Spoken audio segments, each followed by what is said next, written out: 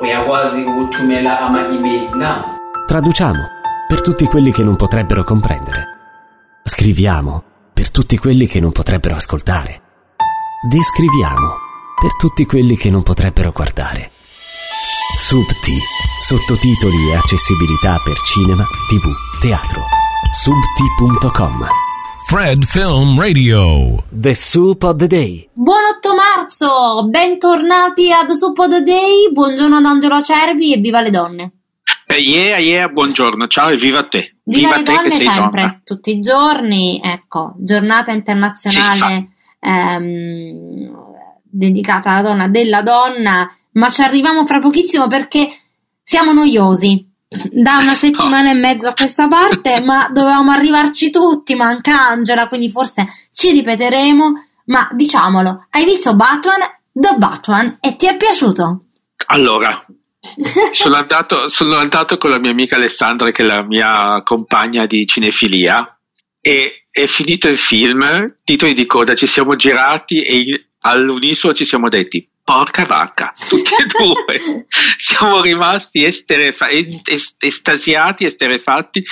Anche lei ha continuato dopo l'esclamazione, ha detto io ne vedrei altre 3 ore tranquillamente, perché è un film veramente pazzesco. È un film pazzesco perché intanto rinnova la franchise di Batman in un modo super intelligente. Esatto. Sempre il discorso che facevamo all'altra puntata, chi ci avesse seguito, no? Che c'è questo Cupezza, diciamo, è tutto più scuro, è tutto più dark. Anche qui non c'è l'ironia, non c'è mai ironia, non c'è la se posso permettermi, fighezza di essere Batman. Lui essere Batman soffre e ha questo, ed è messo in mezzo dall'enigmista interpretato da Paul Dano, che è bravissimo. Sì. Per lui, cioè, si vede la faccia gli ultimi 20 minuti solo, però quei 20 minuti sono Che un canta, capolavoro. facciamo un piccolo spoiler, canta l'Ave Maria. Canta l'Ave Maria, sì, perché c'è questo, vabbè, comunque non diciamo niente, perché quei pochissimi colpevoli che non sono ancora andati a vederlo dopo una settimana quasi che è uscito, ed è una celebrazione del cinema proprio. Ci sono 3 o 4 sequenze da storia del cinema proprio, non solo omogenee e coese col resto del film, ma proprio prese a sé. Ci sono delle inquadrature di bellezza e di arte e di impressione artistica cinematografica superlative, che non vi sto a dire quali, perché per poterle dire devo dire in che parte del film, e quindi facciamo spoiler e quindi non le diciamo. Però io invito tutti ad andare a fare un'immersione in queste 3 ore di Batman, che non sono pesanti. No, infatti. Devo dire, io ho guardato l'ora la prima volta dopo 1 ora e 40 per capire, non tanto perché mi annoiavo quanto per capire quanta roba ci devono ancora raccontare in base a quanto tempo mancava, ecco. No, è proprio è un capolavoro secondo me nel suo genere, cioè nel genere film supereroi è un super capolavoro, nel genere cinema è un capolavoro comunque, perché secondo me ha fatto il salto dal genere al generale, ecco, se possiamo fare questo gioco di parole. Vediamo. E poi Mark Reeves, che prima, scusate, ma nessuno, io personalmente non avrei mai pensato che sarebbe stato in grado di fare un film così, cioè film d'azione bello sì, me lo aspettavo, ma un film così spesso e così intenso e così uniforme non me lo sarei aspettato sinceramente. Neanche io, infatti ora sono curiosa di vedere come si evolverà tutto, devo dire. Allora, con un volo pindarico e tematico, nonostante, ecco, in Batman c'è una figura, quella di Catwoman, Selina Kane, che devo dire, nonostante le domande che gli hanno fatto in conferenza abbastanza imbarazzanti, in realtà è un personaggio che viaggia in parallelo con Bruce Wayne, con Batman, e quindi non è subordinato a Batman in nessuna maniera, e quindi è un sì rispetto al personaggio in quanto a elogio delle rappresentazioni del femminile al cinema. E appunto abbiamo detto, oggi è l'8 marzo, giornata internazionale dei diritti della donna. In questa occasione stasera una fiaccolata cinematografica in 14 città italiane con la proiezione del doc A Thousand Girls Like Me di Sara Mani, alla presenza della regista. Iniziativa promossa da Doc It, l'associazione documentaristi italiani, ed Emergency, e appunto coinvolgerà tante città. Arriva pure da te, Angelo? Sai che non lo so, non l'ho guardato. Sai che credo di sì, però sì. Trovato. Lo fanno anche a Torino, oltretutto la proiezione, cioè sarà fatta la fiaccolata anche da noi, e la proiezione viene fatta stasera al Piccolo Cinema a Torino, che è un cinema piccolino, giustamente, che dice il nome, ma molto importante, perché è un cinema di periferia. Intanto non è un cinema centrale, è un cinema di periferia che fa cinema de sé, è il cinema gestito dai fratelli De Serio. Vedi. Quindi c'è una storia di militanza e di resilienza cinematografica non indifferente, e appunto secondo me l'importanza dell'evento, visto il luogo, in questo caso è ancora più pregnante, se posso usare, posso permettermi. Comunque il film è un documentario, giusto appunto perché l'iniziativa è promossa da Doc It. È un documentario che narra la storia di Katera, che è una donna afghana che si oppone alla volontà della sua famiglia e della tradizione, e cerca giustizia per gli anni continui di abusi che ha subito dal padre. La situazione è vero che in questo momento storico specifico l'attenzione si è drasticamente spostata su altri confini e su altri lidi, però la situazione delle donne afghane dopo gli ultimi accadimenti degli anni passati in Afghanistan sta precipitando verticalmente, quindi cercare di riaccendere un po' di attenzione internazionale su questo problema è cosa buona e giusta, e quindi io plaudo all'iniziativa di Doc It, di Emergency, di aver scelto specificatamente questo documentario e questa manifestazione sull'8 marzo per riaccendere un po' di luce su questa oscura situazione, ecco. Per chi volesse sapere appunto il calendario e i dettagli, trovate tutto su www.conimiocchi.org. E noi intanto ci ascoltiamo la musica e facciamo pausa con Angelo. Torniamo con Angela e un ospite, una donna che ha riscritto un libro fantastico. Fred. Ad Suppodo Day torna con noi Mariuccia Ciotta. Innanzitutto bentornata. Grazie, buongiorno a tutti. E perché ti abbiamo, Mariuccia, rinvitato su Fred ad Suppodo Day? Perché è uscita una nuova edizione ampliata del tuo libro Walt Disney, prima stella a sinistra, in occasione dei 120 anni dalla nascita di Walt Disney. E quindi, vogliamo sapere tutto. E di più. Sì, l'occasione era buona per riprendere il discorso dopo 16 anni dall'uscita della prima edizione, e tante cose sono successe, ma soprattutto mi interessava approfondire il rapporto di Walt Disney con l'Europa, con l'arte europea. In questi giorni al Metropolitan Museum di New York c'è una mostra che appunto illustra questo rapporto di Disney con soprattutto la Francia. E qualche anno fa al Grand Palais di Parigi un'altra mostra analoga appunto parlava di questo debito di Disney rispetto all'Europa.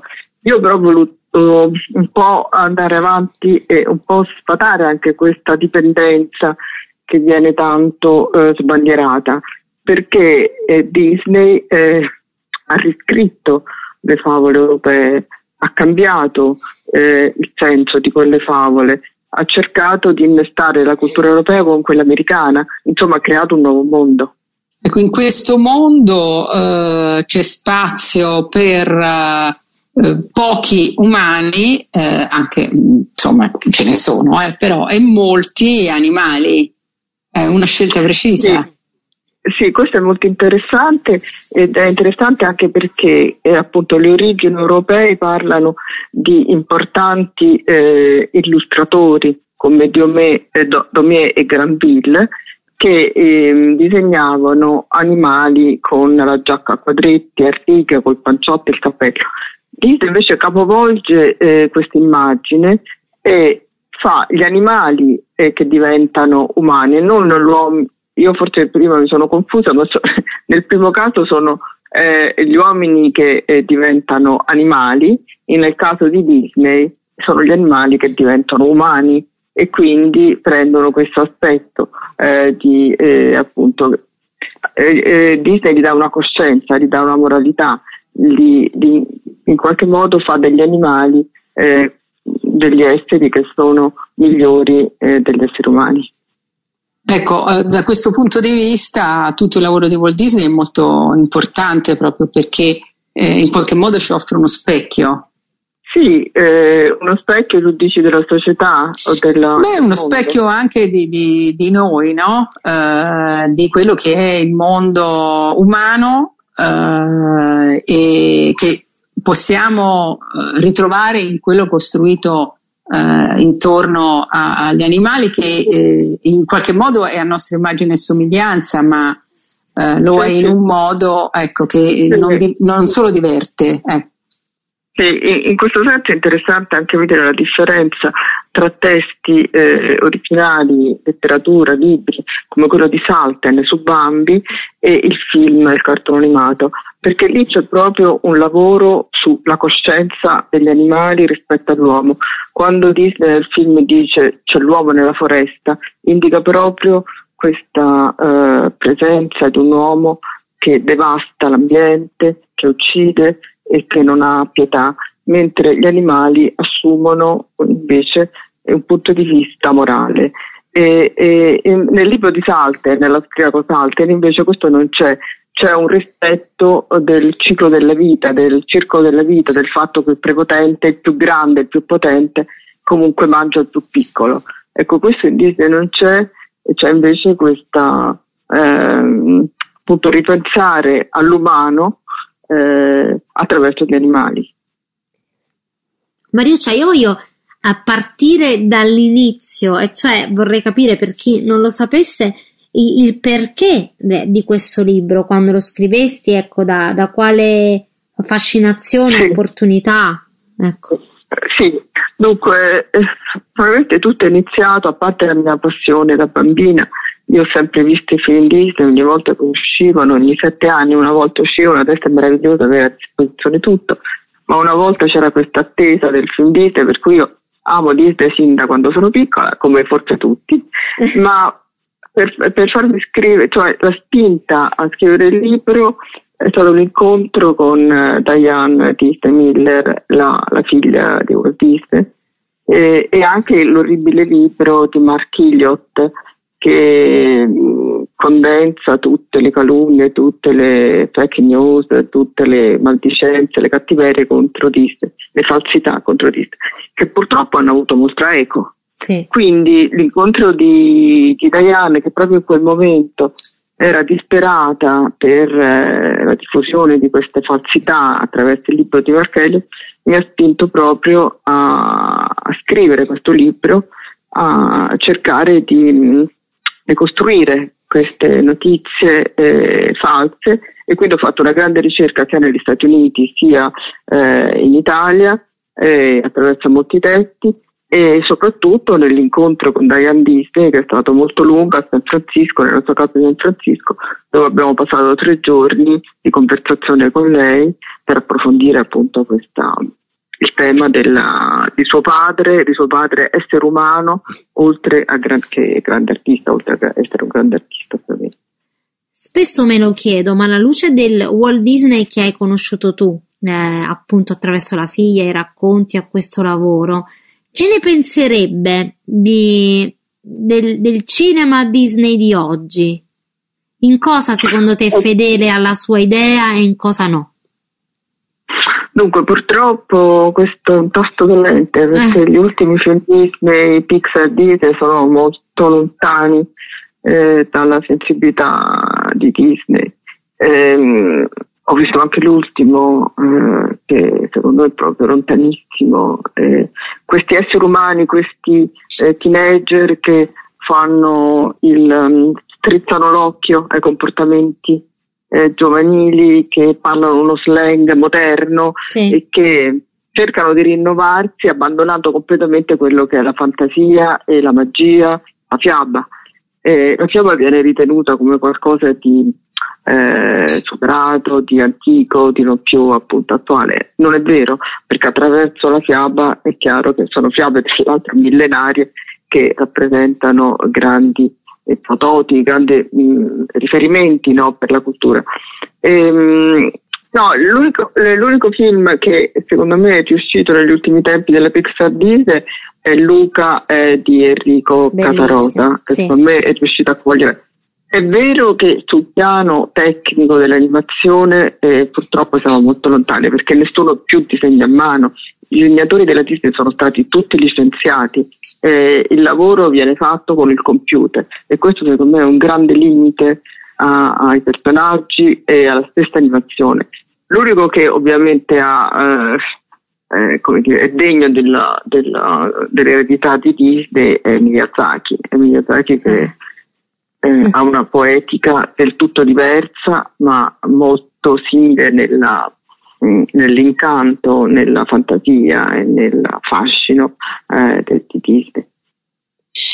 Mariuccia, per chiudere, nella sua introduzione John Landis racconta di quando per la prima volta ha visitato Disneyland, che è il mondo dei film, dei cartoni animati che abbiamo amato da ragazzini, che si fa reale. Sì. Tu ci sei stata parecchie volte, ecco, qual è il tuo rapporto, la fascinazione con l'universo che Walt Disney a un certo punto ha voluto mettere a disposizione di chi amava i suoi film? Sì, è molto importante Disneyland ed è stata sempre disprezzata. Si dice disneyizzazione di un quartiere per dire che è diventato commerciale, è diventato Luna Park, è diventato qualcosa di pregevole. Al contrario, Disney nasce come prototipo di un nuovo urbanesimo, cioè un'idea di città nuova, dove ci sono degli spazi pubblici, dove ci sono delle strade, delle case e dei luoghi appunto di socialità, il contrario esatto di quello che si pensa. Io penso che, come dice lo slogan all'ingresso del parco, è davvero il luogo più felice della terra. Naturalmente questo quando non ci sono troppi turisti. Prima della pandemia il parco di Anaheim in California è impraticabile, c'è una folla tale, e questo è incredibile dopo tutti gli anni che sono passati, che è un parco molto molto visitato, e spesso si perde la dimensione proprio della città, delle strade, si perde perché ci sono troppi turisti.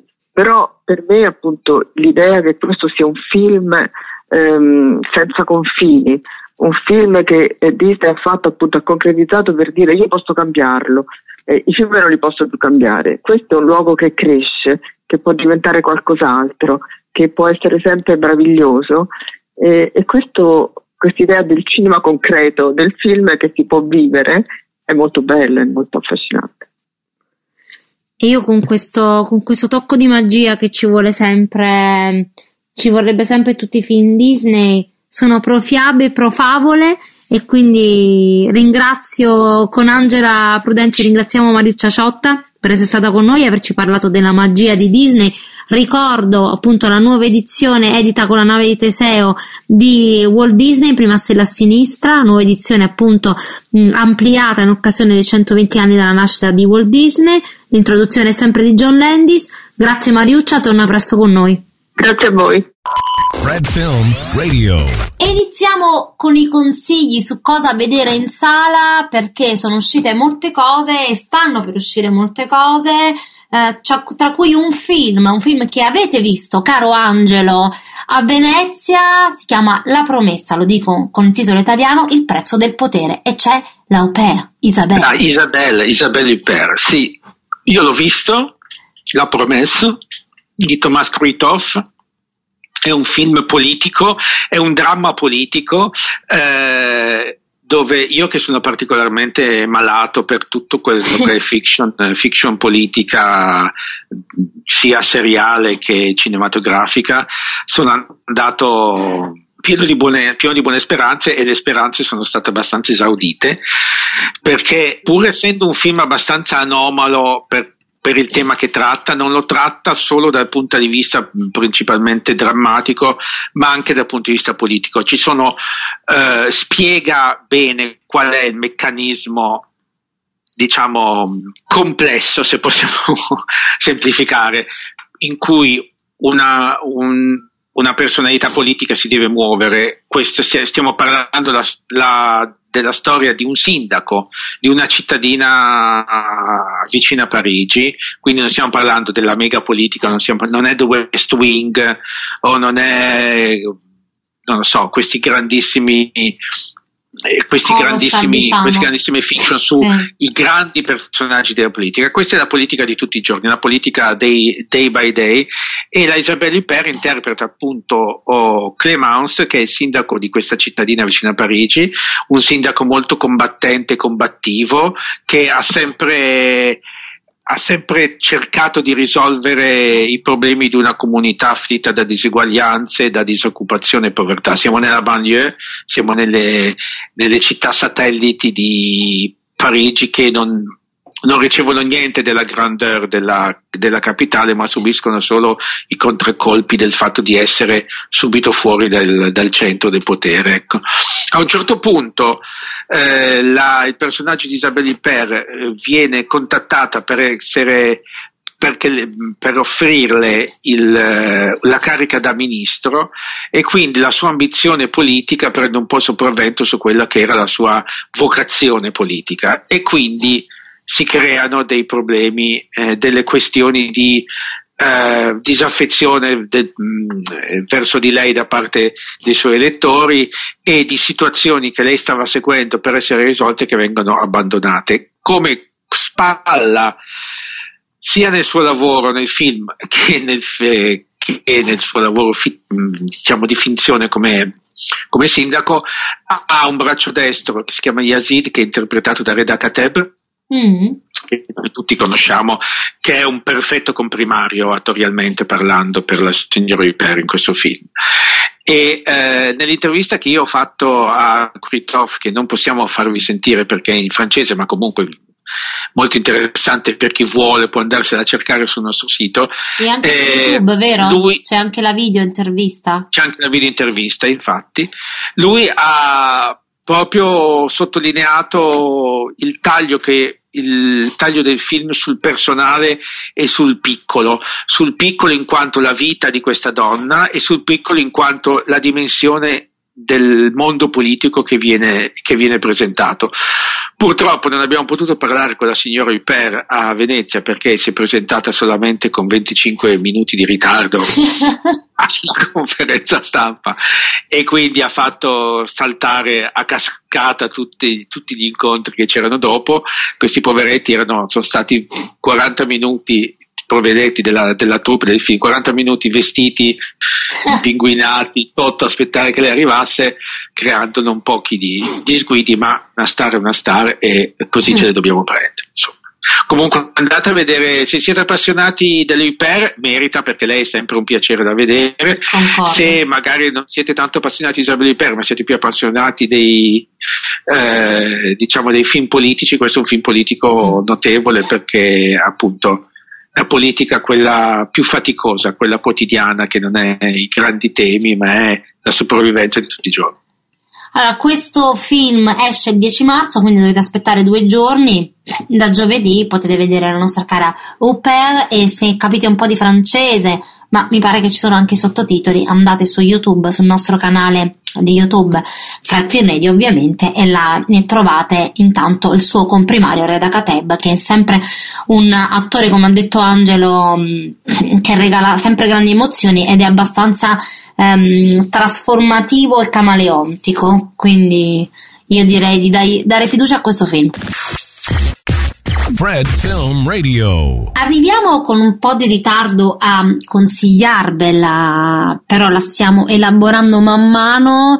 Parlo di una grandissima serie, io direi senza dubbio una dei fiori all'occhiello di Prime Video. Parlo di The Marvelous Mrs. Maisel, che è perfetta da consigliare oggi, 8 marzo, più che mai giunta alla 4ª stagione, che è appunto in corsa, con la meravigliosa appunto Rachel Brosnan. Già è stata annunciata la 5ª e ultima stagione. La parola ad Angelo, che fa un microphone drop. Allora, la 5ª e ultima stagione è un regalo pazzesco, anche perché già questa 4ª stagione è un capolavoro.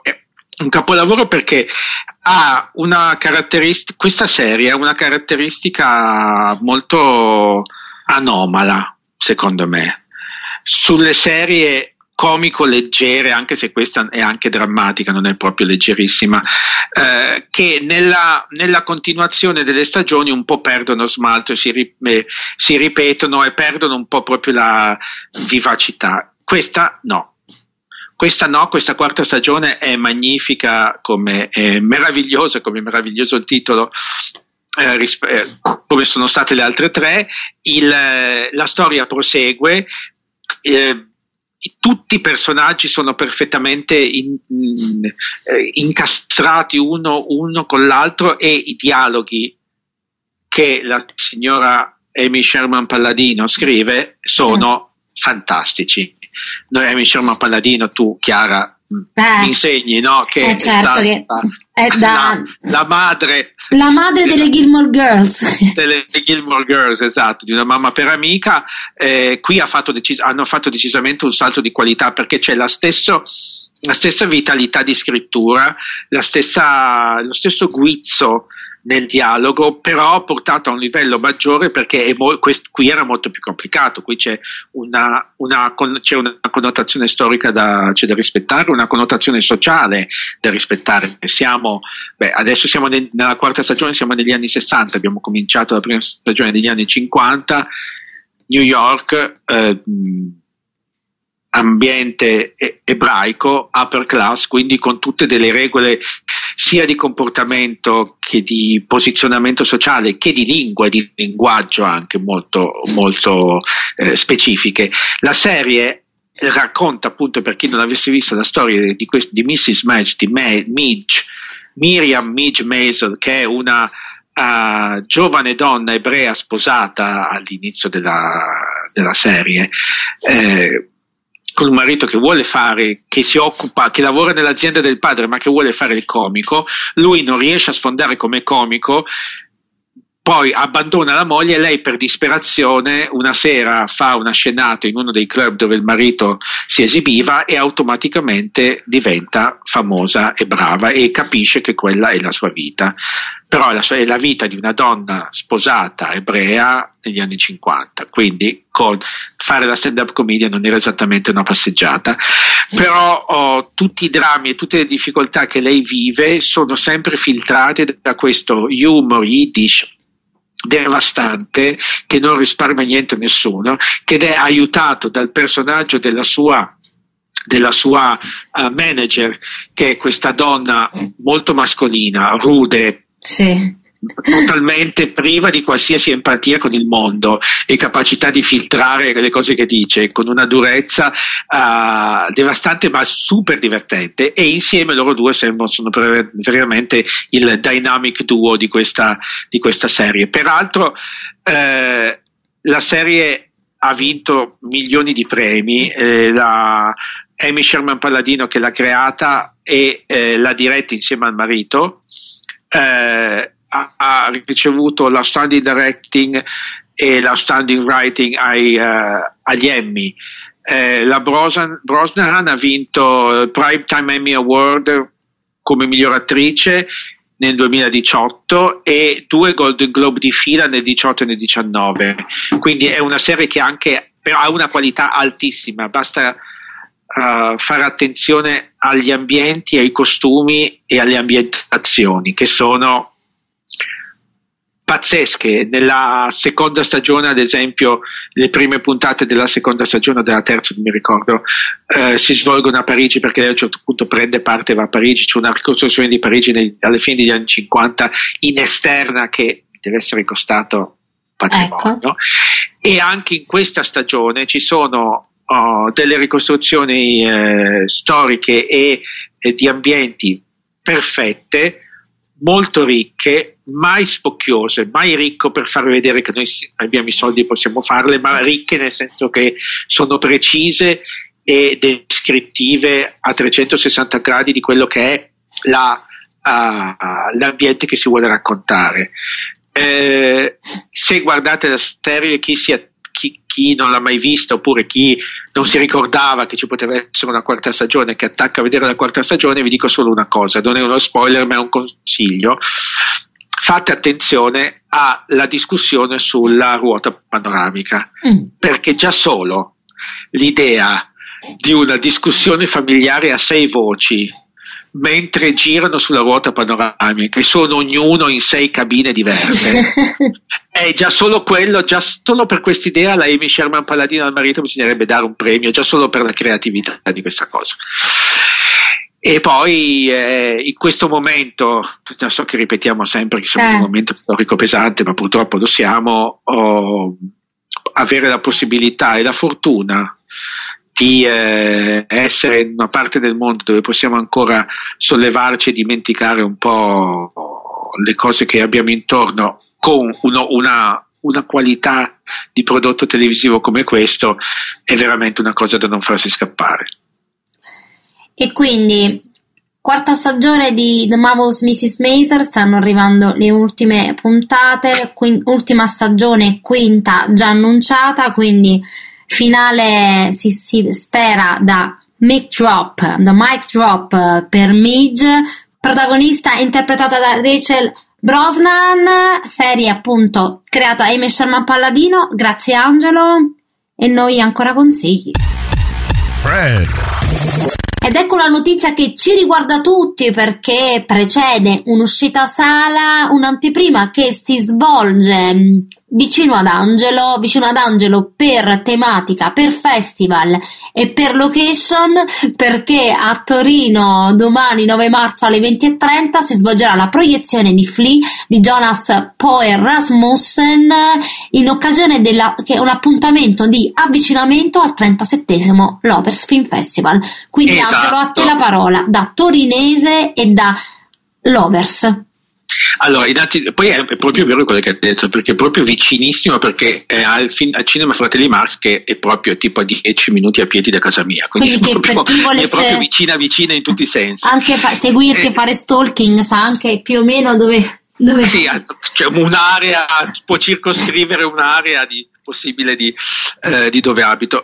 Allora, Lovers Film Festival, di cui io sono responsabile della programmazione, direttrice artistica Vladimir Luxuria, miei colleghi fantastici Elsie Perino, Alessandro Uccelli, così facciamo un po' di promozione. Certo. Noi cominciamo il 26 aprile e abbiamo questa abitudine, da quando è arrivata Vladimir, di fare degli eventi di avvicinamento che scaldino un po' gli animi del nostro pubblico. Sono eventi di qualsiasi genere, possono essere proiezioni di film, presentazioni di libri, spettacoli, quello che ci capita a tiro, insomma.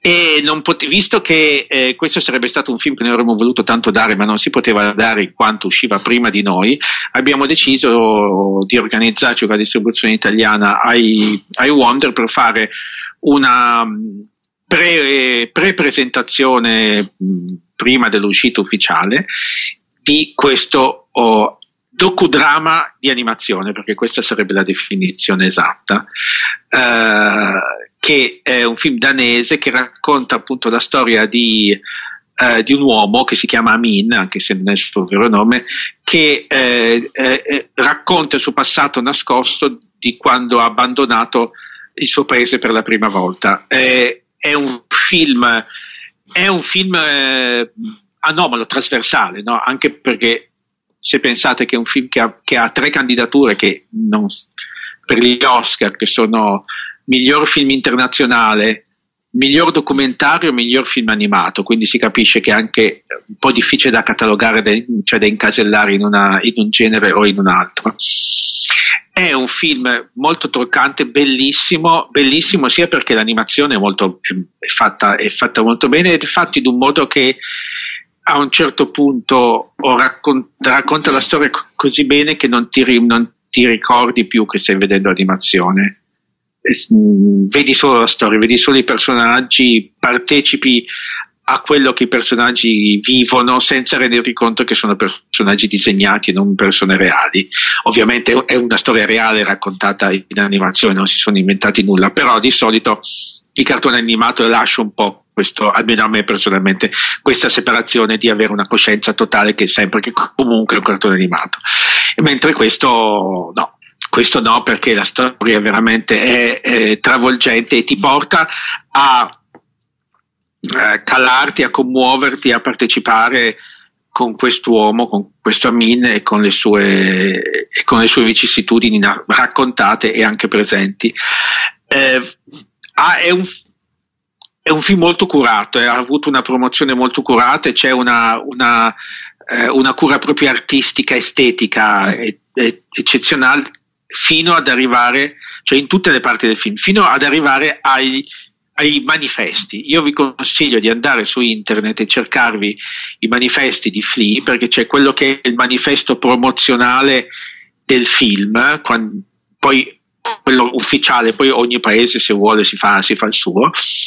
È bellissimo, e anche quello italiano è molto bello, perché c'è, non so, forse sta girando un po'. Ora controllo, infatti, sono curiosa. Su internet, esatto. c'è come il primo piano di Amin, con uno sguardo che di nuovo, pur essendo uno sguardo disegnato, è uno sguardo in cui ti perdi, ci cadi dentro. Ecco. Molto bello, molto bello. Io non sono un'esperta di animazione, però ecco, no, ma neanche io devo dire, io sono come te, nel senso la guardiamo quando capitano le cose che ci interessano, la guardiamo, ma non ho proprio una passione sfrenata e di solito devo dirti che i film seri, diciamo seri come tematiche in animazione mi lasciano sempre un po' perplesso, perché raramente riesco ad entrarci. Invece in questo ci entri proprio, non fai neanche fatica, non devi neanche entrare, ti trascina dentro nella storia e rimani incollato allo schermo senza appunto rendertene conto che è disegnato. Io l'ho detto 3 volte sta cosa, mi rendo conto che mi ripeto, però è proprio una sensazione che io ho avuto quando l'ho visto. Spero che abbia il successo che merita sia in sala che agli Oscar, perché effettivamente per il tema è un film che deve essere premiato, secondo me. Vedremo l'Academy come si comporterà, intanto speriamo che il pubblico italiano si comporti bene e che riempia le sale, anche soprattutto per gli esercenti che scelgono un film così. Sono esercenti coraggiosi che hanno bisogno di essere aiutati e sostenuti, quindi andate tutti al cinema a vedere Flea. Allora, chi fosse a Torino e potesse ancora partecipare, domani sera alle 20:30 al Cinema Fratelli Marx, e invece da giovedì 10 marzo invece in sala, distribuito da iWonder. Quindi in bocca al lupo a Flea di Jonas Poers Rasmussen, che noi abbiamo straconsigliato. Seguiteci. Fred. Prima di salutarci e quindi despedirnos in spagnolo da questa puntata di The Suppodo Day dell'8 marzo, 2 notizie relative che hanno in comune appunto l'essere relative a 2 donne del cinema e unificate dall'Accademia dei David Donatello, la Fondazione Accademia del Cinema Italiano. Primo è che Piera De Tassis è stata riconfermata presidente e direttrice artistica. Mi pare giusto, no? Non so. Ma sì, io direi che ha iniziato comunque un cambiamento ricordiamolo, in questi anni di dei metodi di votazione, cambiamento, anche un rinnovo del board e quindi dei giudicanti selezionatori dei premi dei Davide Donatello, per cui ci sta, nel senso che ha senso che si prosegua, come è stato detto, sulla via del rilancio e del rinnovamento. E ancora dentro Davide Donatello c'è Valeria Golino, che entra a far parte del consiglio direttivo della Fondazione Accademia del Cinema Italiano. La notizia è stata data il 3 marzo, quindi settimana scorsa, a chiusura della settimana scorsa, e lei ha commentato che ringrazia ovviamente Piera De Tassi e tutti i membri del consiglio direttivo per questa opportunità. Direi che lo sguardo di Valeria Golino è uno sguardo critico, interessante, da un'attrice, grande attrice e regista veramente per ora abbastanza illuminata, cioè una regista che ha le idee molto chiare su che tipo di cinema voglia fare, poi ti può piacere o no, ma la vedo. Sì, è anche in una posizione di vantaggio, no? Non essendo una regista, essendo un'attrice che fa anche la regista, può scegliere cosa fare, come farlo, come le pare, nel senso non ha obblighi, non ha scadenze ravvicinate che la costringano a fare un film dopo l'altro come regista, quindi quando sceglie una storia ha il tempo per ragionarla e per crearla a suo modo. Ed è un gran vantaggio che però, come dici tu, lei riesce a usare e a sfruttare al 100%, perché i film che lei ha fatto come regista sono sempre film che hanno lasciato il segno, e che non solo in Italia, devo dire, perché io che lavoro fuori anche so che lei è considerata, è più considerata regista fuori dall'Italia che in Italia, paradossalmente. Sì, vero, perché fa tutti i film che girano anche molto bene per i festival. E in più, a proposito di Davide Donatello, è anche una che si è aggiudicata ben 3 Davide Donatello, uno come miglior attrice protagonista per La guerra di Mario di Antonio Capuano, 2 come miglior attrice non protagonista, una per Il capitale umano di Paolo Virzì e un altro per 5 numero perfetto di Igor. In più le candidature ai David manco se contano più, quindi direi che più perfetta, che non si può dire ma lo dico, di lei nel consiglio direttivo dei David non ci può stare. E quindi con questa notizia di donne noi vi auguriamo una buona giornata, vero Angelo? E incominciate a pianificare. Assolutamente sì.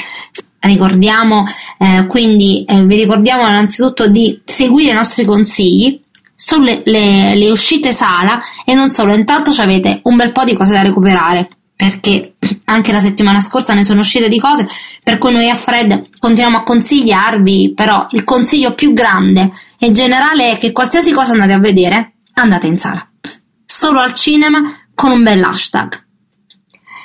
E quindi appuntamento alla prossima puntata di Soup of the Day con me, Angela Prudenzi, Angelo Acerbi. Vi vogliamo bene, ascoltate Fred.fm in podcast o in diretta appunto sul nostro sito, e alla prossima, ciao. Fred. This is Natasha Stojanovic for Fred Film Radio. Fred Film Radio, z vami sem Bor Preteršek. Fred Film Radio, sono Angela Prudenzi. Essa é a Fred Film Radio e aqui é a Mariane Murissal do Festival de Berlim. Angelo Acerbi pour Fred Film Radio, on est au Festival de Venise. Fred, the festival experience in 23 languages. Fred Film Radio. 24/7 on Fred.fm and smartphone apps. Il 37% degli utenti dichiara di attivare l'audio sui social perché grazie ai sottotitoli ne giudicano il contenuto interessante. Non sottovalutare l'importanza dei sottotitoli per determinare il successo dei tuoi contenuti. Subti, sottotitoli professionali per facilitare la fruibilità dei contenuti video.